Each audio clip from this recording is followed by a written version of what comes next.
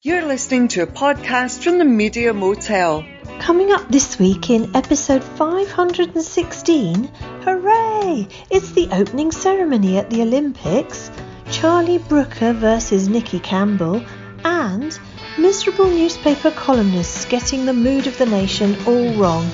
That's all coming up after Dodgy and Staying Out for the Summer. I'm staying out for the summer, playing games in the rain. The hills and the fortune got me fooled again. You see, I work in a factory, I don't wanna be late. I got my debts to pay for, we're gonna have to wait. If I ever see you again, I will tell you why. I was low and insecure, I didn't want to make you cry. But my goods turn bad and it's just my luck that you're not on my side. So what happens now? Where did you go with these feelings I hide? I'm staying out for the summer.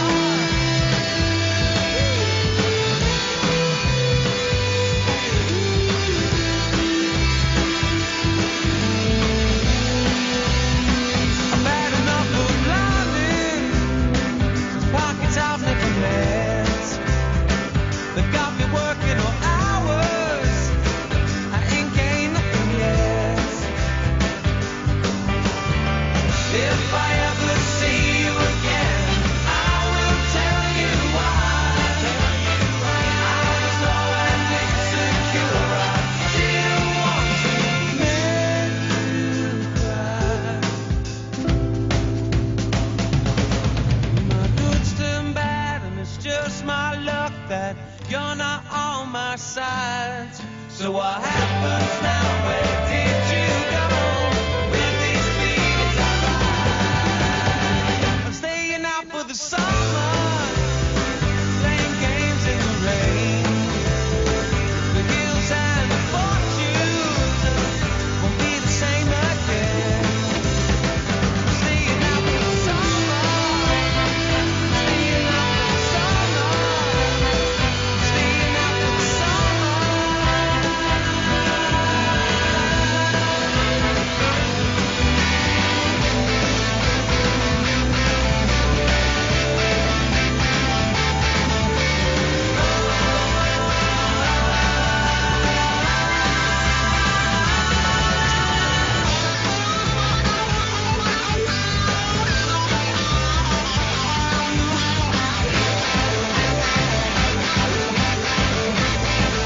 A great cheery seasonal tune to get us underway. There's a great video for this track on YouTube. It's a bit like the Monkees meet Dick Dastardly and Muttley.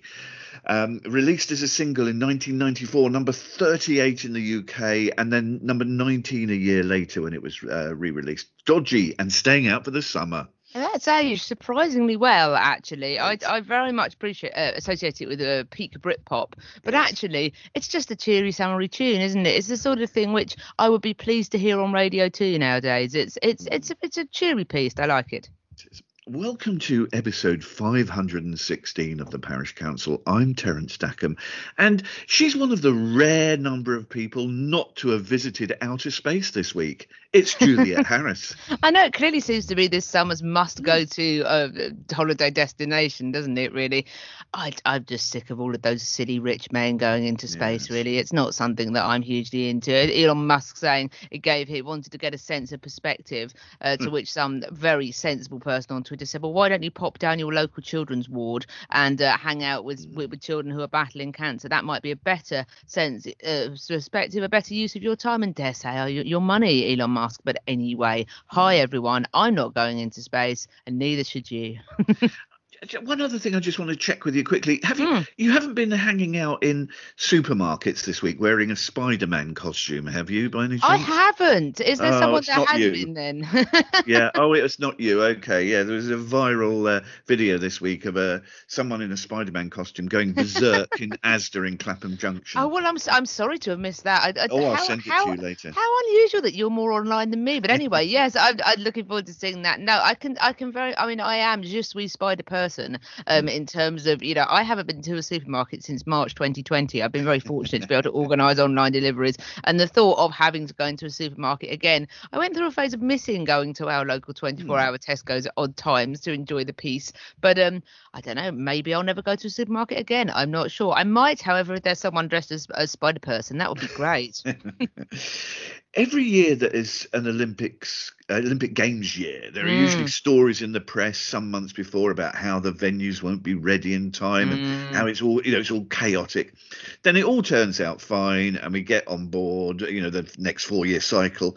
This year, of course, the organisers, the athletes and media have all had to try and bring all this together in the time of a worldwide pandemic, and leading to some commentators already referring to these Olympics as the joyless games, as there are so many rules and essentially restrictions this year, including a recommendation of no cheering, athletes not eating or mixing together, and further advice that no one should undertake intimate activities. The beds that are designed to break. Yes, cardboard beds. Yes, absolutely. The opening ceremony is often a cheerful starting point at any Olympics. But as if Tokyo 2020 or 2021 could get off to a worse start, the opening ceremony director was sacked 2 days ago after jokes he made on television in 1998. They resurfaced. And this was 4 days after the opening ceremony composer was fired after claims of bullying. So Jules, welcome to Tokyo. Did the opening ceremony spark joy for you? Well, it's funny this. I mean, one day there will be a day where an opening ceremony to anything, and particularly to an Olympics, won't make me cry just solidly throughout. This was not that day. I found this incredibly moving. I mean, for all the nonsense around the people that you've just told us about. It was a very difficult one to judge, wasn't it? To what extent, I think we'll go on to talk later in the podcast, that sporting events, and particularly the Olympics, always offer people a great sense of joy and escapism, I think. And we perhaps need that more than ever. And for all that, I and lots of people I know that love sport feel very conflicted about whether or not it should even be going ahead in the first place, given that Tokyo was in a state of emergency. They had to find a way of balancing off, still acknowledging this is happening and bringing joy, but yet also placing it in the wider context in which we find ourselves living at the moment. And actually, I thought this ceremony did a very good and sometimes quite moving job. The opening bit with the athletes on the treadmill, well, I just went completely. I mean, when the commentators were talking about, them all sort of having to train separately. And when you think about what people, the want to compete, I know it's their choice to compete, but when you think the sort of sacrifices they make and what they go through, that is what's so astonishing and moving about sport, the personal stories of everybody involved. The woman on the treadmill that then it turned out didn't even qualify for the Olympics because her qualifying event was cancelled and they did it off rankings. I thought that really spoke to me about sort of, just how unfair this all is, as well as how hard this all is. And I didn't watch the whole however many hours it was, 3.5 hours sort of behemoth, but I saw the highlights package that the BBC put together.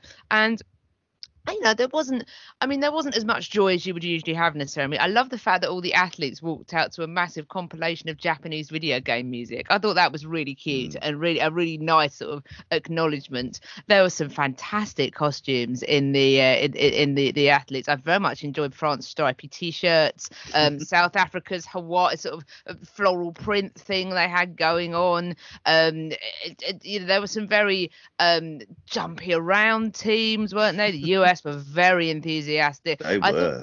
I thought Britain were very sensible to only send 22 of their hundreds of athletes out. I thought that was very well judged. There was lots of enjoyably mismatched flag bearers as well, weren't there? It seemed to be let's pick the shortest person on our team Yes, and the person on our team that is 7 foot beanpole. tall, Yeah. and let's send them out together to carry the flag. There were some enjoyable visuals for that. But I thought the ceremony itself was very moving. It was very restrained. I thought it got the tone right. The cauldron was lovely with the sort of the way they opened up for Naomi Osaka to light. And again, it was the commentators said it was very telling that and very moving that Naomi Osaka, who's been very open about some of the struggles she's had mentally in the last year, it felt very right that she should be the person that light the torch. It lit the torch. It sort of spoke to the difficulties I think that we've all had. That I enjoyed Andrew Cotter and Hazel Irvine's commentary. But it was very. I mean, sometimes like all commentary, I just wish it wasn't there. But there were other times that were very entertaining, and I felt they spoke for a nation when there was a particularly wacky interlude involving people dressed up as a TV crew, and Andrew Cotter said, "Oh, here's some wackiness now," and Hazel Irvine spoke for us all, and she went, "What is this?" And then they just cut on to something else. I mean, it wasn't the glitziest, glamorous ceremony ever, but it couldn't be. It could never be. It was operating in a very specific space. I thought the light show was just wonderful, where they had the drones for sort of making the logo, which then became the world. I thought that was great. So this might not go down in history as the most slick ceremony, as the most detailed ceremony. There was an eeriness that they were doing all of this to an empty stadium, although the lighting was very clever to make it look like there were people in there. Yeah. But there was an oddness to it. But in the odd circumstances, I thought the Japanese delivered a ceremony. Well, as we kept being told, the line that is being parroted this year is an Olympics like no other, and they gave us a ceremony that was like no other. And yes, it doesn't compare to Britain's 2012, the colour of Rio, but it wasn't on those terms. It wasn't in that space. So for the space in which it was operating, I thought the dancer that turned from ash to hope, I just thought it got the tone right, and I thought it was very moving. And it's difficult to know whether this should be happening or not, but as it is happening, it's an incredibly uplifting thing. I love Olympics. I love the idea that you've got all these stories, and I thought Japan did a good job in difficult circumstances. I watched 3/4 of it live on the BBC, and it was the BBC coverage that well, let's put it this way. I think as a nice cliche to football reports go, they say, yes, it was a game of two halves. I thought this was a tale of two halves. I thought the coverage of the first half by the BBC was awful due to poor decision making at the BBC. The second half was fine, and due to the same decisions made by the BBC, and I'll explain. The first section, as you explained, was a presentation, a performance that drew on the emotional aspect of the Olympic Games in a time of pandemic. And now I don't blame Hazel Irvine and Andrew Cotter. I like them both. I blame the BBC producer who decided we needed a full-blown Lols and Bant style commentary to tell us exactly what we could see on the screen, as if we were kindergarten children unable to understand the visual elements being shown. Parts of the performance were really charming and moving, as you say, but I felt that any poignancy was demolished by the inane commentary. I kept saying, just let it run. Just let it happen. Run. Yeah, absolutely. We don't need commentary. And some of the ad-libs felt a bit scripted and sort of forced humour. I did find that a bit awful. On the other hand, though, Mr. Balance here, on the other hand, I had no problem with the light-hearted commentary when the countries paraded in, because that was genuinely hilarious. Exactly, that was really fun. Absolutely, because it was lovely seeing the combination of excitement and pride amongst the largely young people parading behind their respective countries' flags. But the thing I was beginning to I was beginning to flag. Well, I mean, but that bit always goes on for about a million years at every single Olympics. I was beginning to wonder how many countries there are in the world. Would the parade ever end?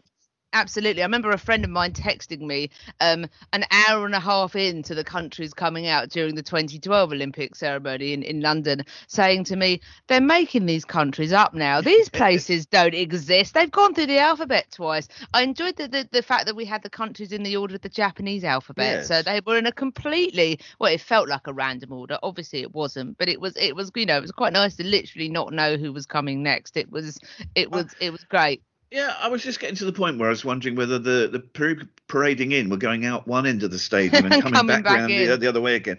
And it was just that point when I was really beginning to feel drained, when the British gas repairman rang the doorbell, and I was saved from watching any more countries marching into the Olympic Stadium in Tokyo. So that was the Olympic Games opening ceremony on the BBC this week. Yeah, it was a genuinely great opening ceremony. So well done to Japan for staging something that was so good in such weird circumstances. Yes. Coming next, if your satire sends someone to bed for 2 days with depression, is it still funny? That's right, after a track from the London collective Jungle.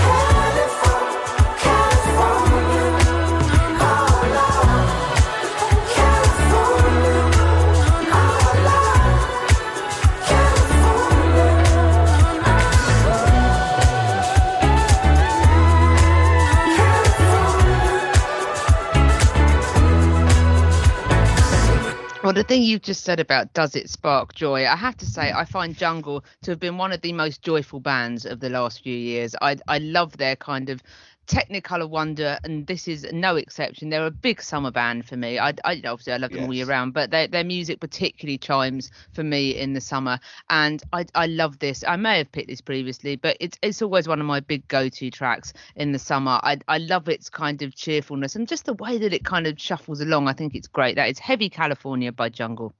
Yeah, very talented duo, multi-instrumentalist and really creative sound. I like them too very much. Charlie Brooker, thought to be the the saviour of modern satire by some. Others may argue that a lucky break writing a television review column for The Guardian has led to a overreach career in television script writing. I would argue for somewhere between the two. Yes. Some amusing television reviews and humorous work on TV Go Home and the Need to Know newsletter, plus a smart look into the future, I guess, when he co-wrote Nathan Barley with Chris Morris. All those years I mean, ago. that started off as satire and now appears to be some sort of documentary, doesn't yes, it, really? Indeed. It's like reality now, yes. Those of us with very long memories will remember Charlie Brooker's work as a columnist in Amiga Power magazine before he did anything else. That was where he very first started off. Since then, it's arguable that there's been rather too much effort in pushing boundaries than writing strong scripts. The Nadir being the short-lived 10 o'clock live show on Channel 4, 2011 to 2013. Amazing, it ran for 3 seasons, but each one shorter than the one before. Nicky Campbell, OBE, award-winning journalist, seemingly a nice sort of bloke. He'd bring your bins in for you if you went out for the day. That's such a great judgment, and it's probably so true, isn't it? And that is, if people in Britain are okay, would they knock on my? If they were okay to live next door to, would they knock on my door to tell me that my headlights were still on in my car in the drive? These kind of judgments, these small acts, yeah. Also, at times though, inclined to pomposity and a sort of certainty that his view is the right one. He'd be a little bit. There's quite a big Partridge vibe to him, isn't there? At times, he could be a little bit overbearing with his social conscience, I think. For some time, Charlie Brooker has taken against Nicky Campbell. He really has. BBC journalist saying, "I just don't like the man, it's simple." And Brooker called Campbell the Antichrist and continued to have a few pops at him. The outcome was that Nicky Campbell spent 2 days in bed with depression after another of Brooker's reviews. But Jules, that's okay, isn't it? That's satire. I mean, it's interesting, this, isn't it? I mean, it's like you. I find I put Nicky Campbell in the same box as Richard Madeley, in that I do genuinely really like them, but I find them completely ridiculous at times. And to be fair, Madeley's a bit different in that I think he knows how ridiculous he is. I'm not convinced Nicky Campbell has that insight. But having said that, he's spoken very movingly about his depression previously. He appeared on the Fortunately podcast to discuss a book. His wife appeared unexpectedly and discussed it with them. He's very simple. A simple sort of way in which he expresses it, I think, is good. When we say Charlie Brooker's taken against Nicky Campbell, I suppose there's different levels to this, isn't it? Really, yes, it's fine to sort of tease people. I mean, Charlie Brooker has dubbed Nicky Campbell the Antichrist, which is quite high up in terms of not liking people. Yeah. Created a montage of his career set to demonic music. Nicky Campbell been very open about suffering from bipolar. I suppose it's how serious is a joke and when is it taken too far? I mean, people will probably remember Morecambe and Wise's constant criticisms of Des O'Connor, who then appeared on the show and was able to send himself up. And this is why I've always been a fan of Des O'Connor, because he seems to spend quite a lot of time laughing at himself rather than anything else. And I like people that don't take themselves too seriously and recognise that things are a joke. However, it is possible for things to go too far. A few years ago, I'm sorry I haven't a clue, on Radio 4 made it sort of known that they would stop joking about Lionel Blair because Humphrey Lyttelton had spent years reading out sort of terrible innuendos about him, mostly insinuating that he was gay. Lionel Blair isn't gay, and his wife found this very, very difficult, and eventually they agreed that it had been going on for sort of too long. I guess it's to what extent are people allowed to express themselves versus that terrible phrase, "Oh, can't you take a joke?" Which, when you're using a sledgehammer to crack a nut, that's not always. I mean, we have to give people the space in which to operate satire-wise, because I think that satire is a really important tool, again, to stop people in power from taking themselves too seriously. I think that's a good thing to have. But when does it stay like that, and when does it just turn into when is it just going to turn into sort of constant abuse? Yes, Charlie Brooker probably wasn't to know that Nicky Campbell was suffering from bipolar, but there's got to be a balance between being able to have the freedom to make a joke, but also being able to be kind. And that thing about we never know what battles people are fighting. I think that there are times when people, particularly sort of self-styled satirists, lose track of that. I mean, part of me thinks, is sort of shocked that jokes about him caused Nicky Campbell to go to bed for 2 days. But then part of me thinks, but then having said that, that's where Nicky Campbell is. This idea, and this is a slightly unfortunate turn of phrase, but in law there's something in criminal law called the thin skull, or the eggshell skull principle, which is the idea that if you punch someone or injure someone, and the scenario is you punch someone who, I don't know, is winding up in a pub, they fall over and hit their head on the floor. Most people would probably, might have a sort of a facial injuries, but would be okay. But that particular person that you've punched happens to have a particularly thin skull, a genetic thing, and your action causes them to die or to become very seriously ill. Now, the principle is, it doesn't matter if the punch that you threw, 9 out of 10 people that you punched in that way would be fine. You take your victim as you find them in criminal law, and it doesn't. And the fact that they might have a very unusual condition that results in a disproportionate amount of damage, that doesn't matter. And I think that actually it's a principle that could be applied here. Yes, Charlie Brooker wasn't to know that Nicky Campbell suffers from bipolar depression. And yes, Nicky Campbell is occasionally a bit puffed up and might do well to take himself less seriously. But having said that, if that is how Nicky Campbell reacts, and that is linked to Nicky Campbell's illness, then that is a reasonable way for Nicky Campbell to react, because that is how Nicky Campbell is. And perhaps people need to be a bit more mindful, and also perhaps comedians, and as I'm sorry I haven't a clue realised, perhaps they need to know when a joke needs to stop, when it stops becoming funny and actually just starts causing damage. There are lots of comedians that found, and Charlie Brooker's no exception to this, but there are lots of other comedians that have found their careers on the same jokes that just stop being funny after a while. And so I mean, I do believe in free speech, but I also believe in, with the power of free speech becomes responsibility. And I do wonder if Charlie Brooker went a bit far. I'm really taken by what you say there, and the punch analogy as well. I mean, I don't know if that's how I was taught at law school.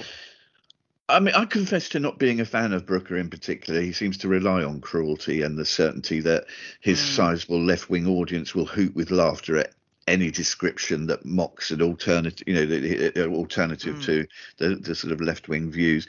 But I mean, you see, I'm in no way an innocent party here, in that I wrote extensively for the TV show, also so-called satirical Spitting Image. And I've said over the years that I certainly regret the way that some people were portrayed on our show, particularly when the focus was on people's personal characteristics. Yeah, absolutely. And, but then fair play to you for being able to acknowledge that. That at least shows some self-awareness. Yeah, I don't know what's changed over the years. Maybe you just calm down with age, but I need some convincing that humour that sends its target to bed with depression is worth it for the lols. I mean, I do understand it's not so easy writing comedy in the 21st century. We are more woke now, and I see that as a very good thing. Although that is mocked, or how woke you are, but I think it's a good thing.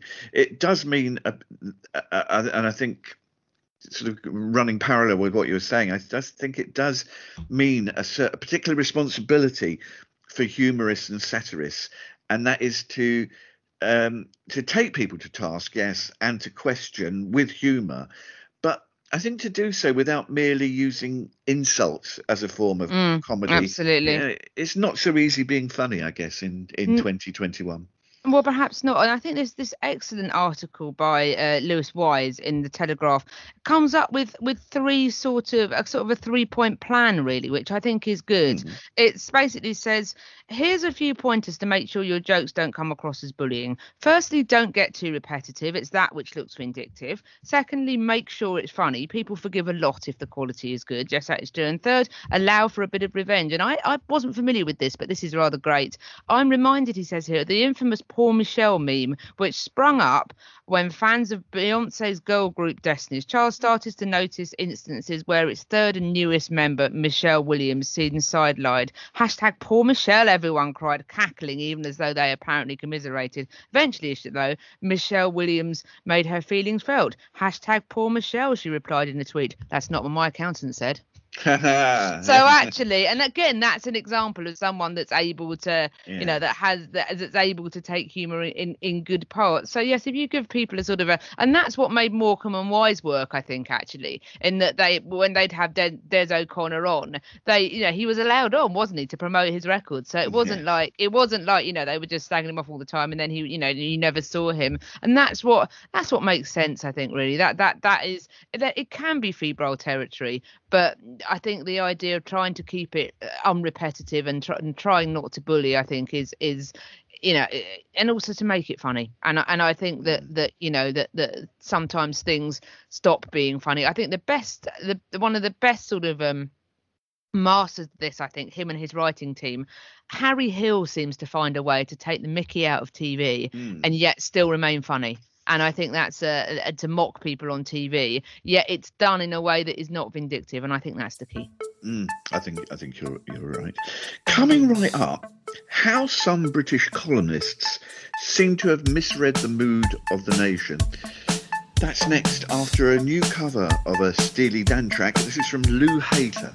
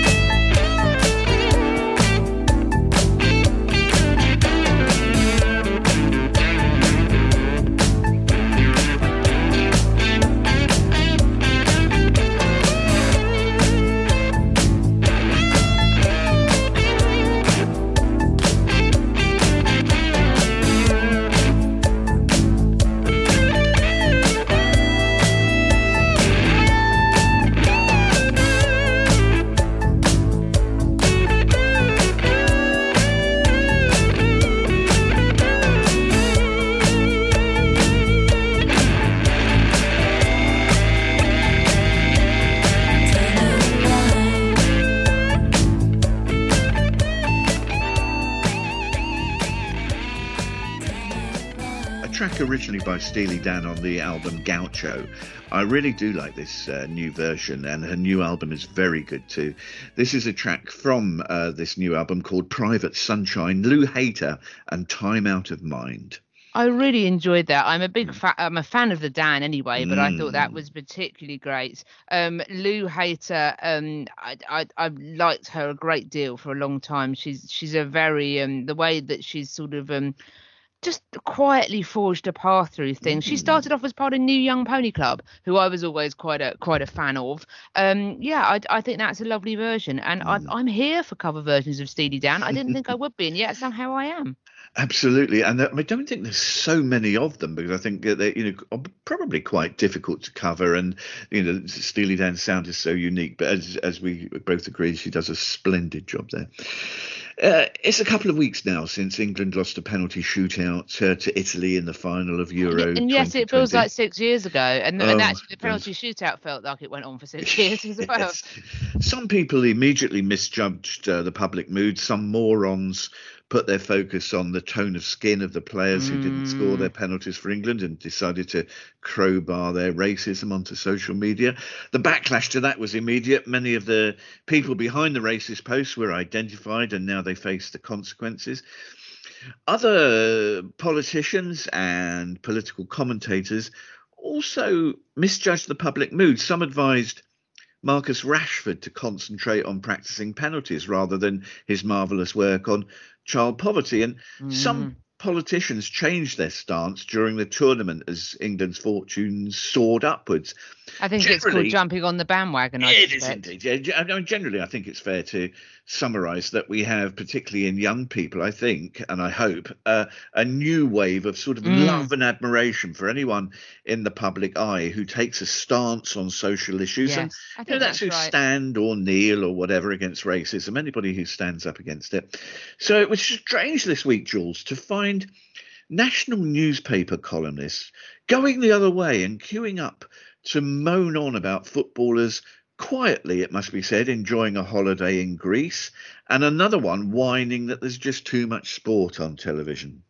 I mean, it completely misjudges the public mood. I think I completely agree with you. And I do get that it is boring when people bang on about sport all the time. There are a lot of people that don't like sport. I don't hugely agree with them, but I do get that I do understand that. Having said that, we're in different times. And I think that this Marion McGilvery, I think her name is, in the Daily Mail, is it just me or are you sick of this sporting summer too? I know a lot of people that are actually got really into the sports that are going on without being sporting fans, because it is something that is going on that is not COVID. That is, I mean, obviously it has to take, the COVID regulations into account, but it is nice just to have something sparking joy for a while. There was a brilliant piece in The Athletic in advance of the final, the Euros final, basically saying it's okay to be invested in this England team. It's okay to be feeling these emotions because it is an outlet for our emotions at the moment. And I think that this kind of, there's too much sport on,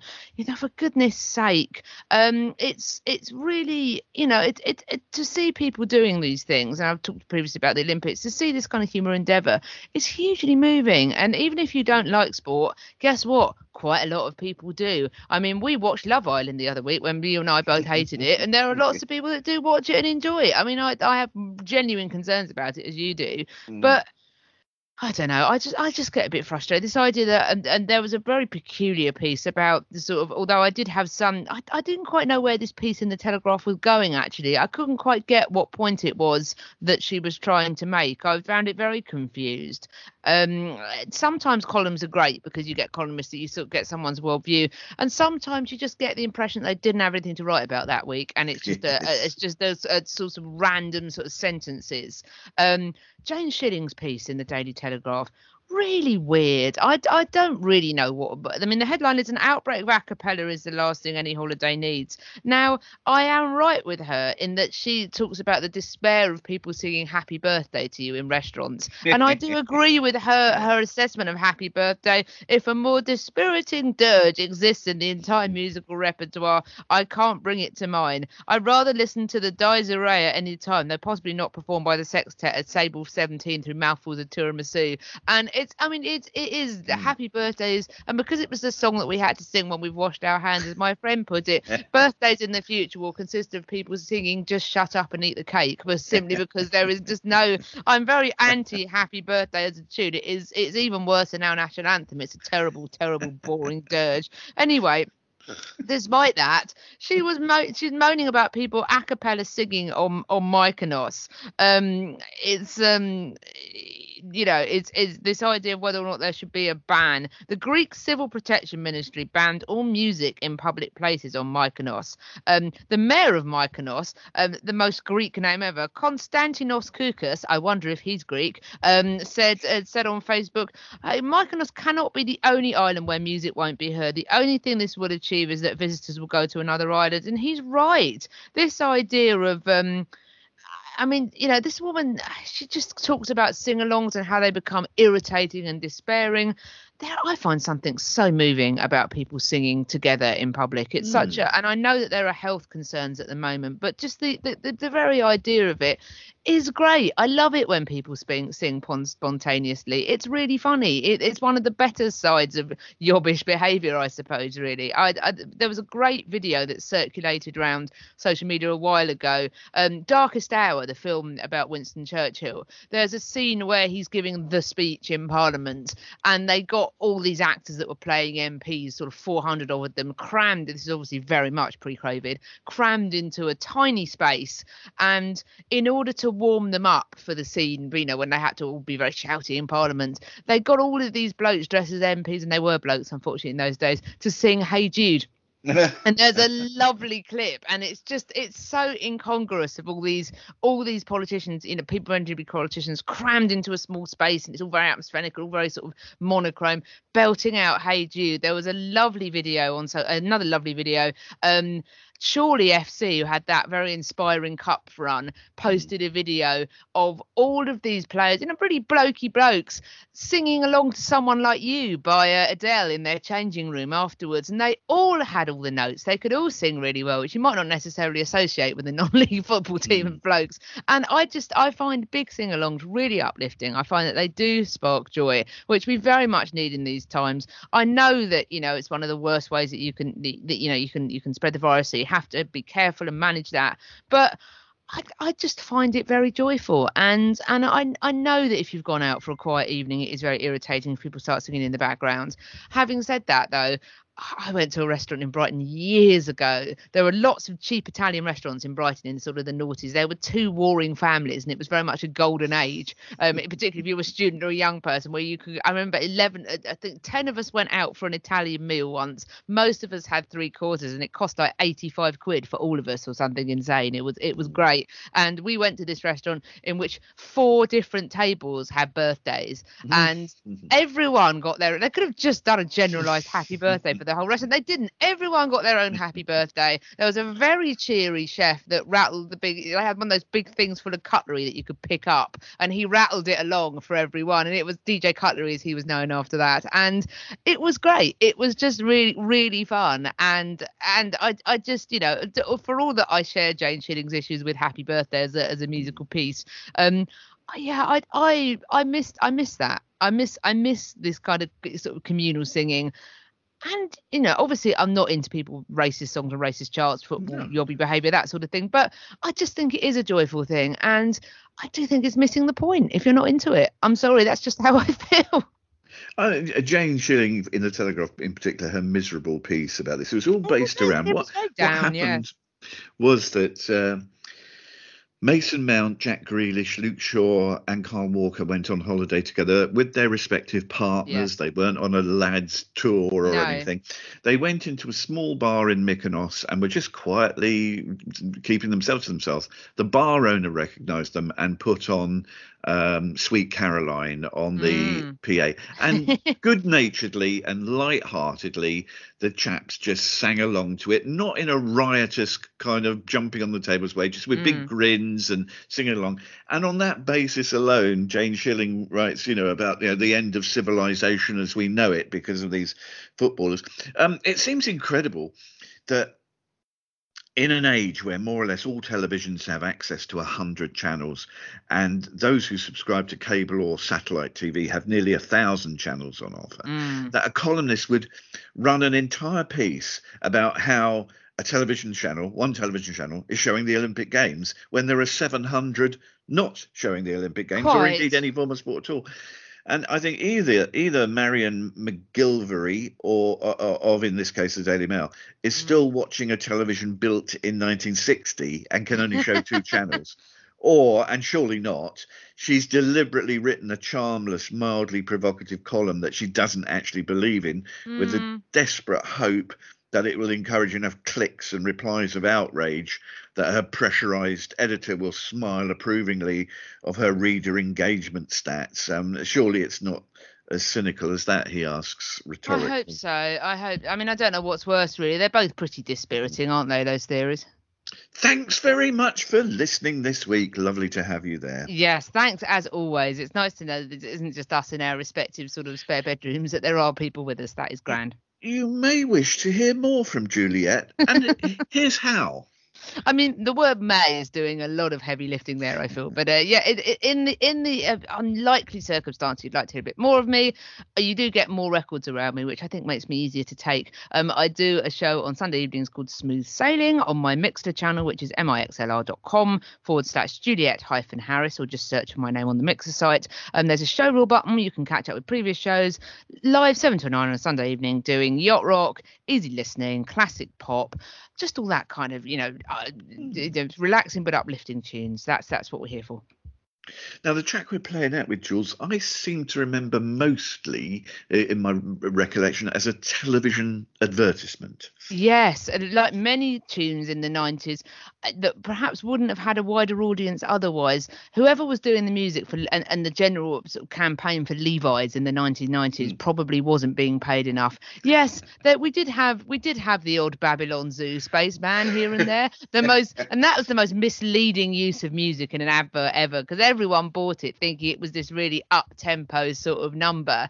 That is the beginning and the end. There is a very long, and I have to say quite dirgy, whilst we're on that subject, sort of a section in the middle. But there are some really enjoyably wacky records. Nanny in Manhattan by Lillis, which I still have, was a great tune that got an airing on that. Before You Leave by Pepe Deluxe with the Twisted Seams. And so lots of their advertising worked very, very well. But I think this was perhaps the pick. It was for a campaign that was called Mermaids, that featured a chap underwater wearing Levi's jeans with two mermaids. It was completely underwater. It was a very resting visual sort of thing, and it fitted so well. I wonder whether or not they wrote it around this song, or whether they just had a sheer piece of dumb luck that they managed to find this song for that advert, because the two fit together so well. Whenever I hear this tune, I can shut my eyes and see the advert, which is of course the power of good advertising. And I think this is just a beautiful, beautiful tune, great for summer vibes. I could listen to this all day, and occasionally do. This is to nick the first line of the song. This is Smoke City, and this could be Underwater Love. This must be underwater love. The way I feel it sleeping all over me. This must be underwater love. The way I feel it. O que é esse amor da água? Deve sentir muito parecido a esse amor. This is it, underwater love. It is so deep, so beautifully liquid. Esse amor com paixão. Ai, esse amor com paixão. Ai, que coisa. After the rain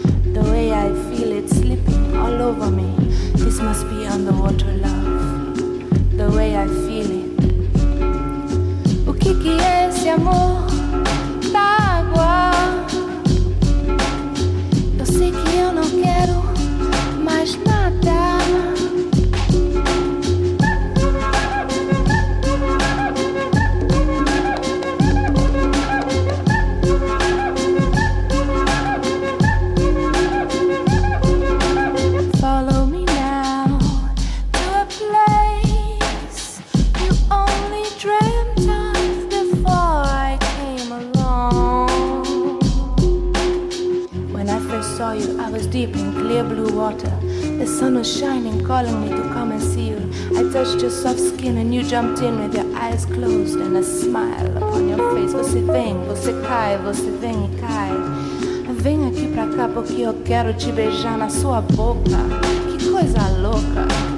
Vem aqui pra cá, eu quero te beijar na sua boca. Oh, que boca gostosa. After the rain comes sun, after the sun comes rain again. After the rain comes sun, and after the sun comes rain again. Cai, cai, e tudo cai, e tudo cai pra lá e pra cá, pra lá e pra cá. Vamos nadar, e vamos nadar, e tudo dá.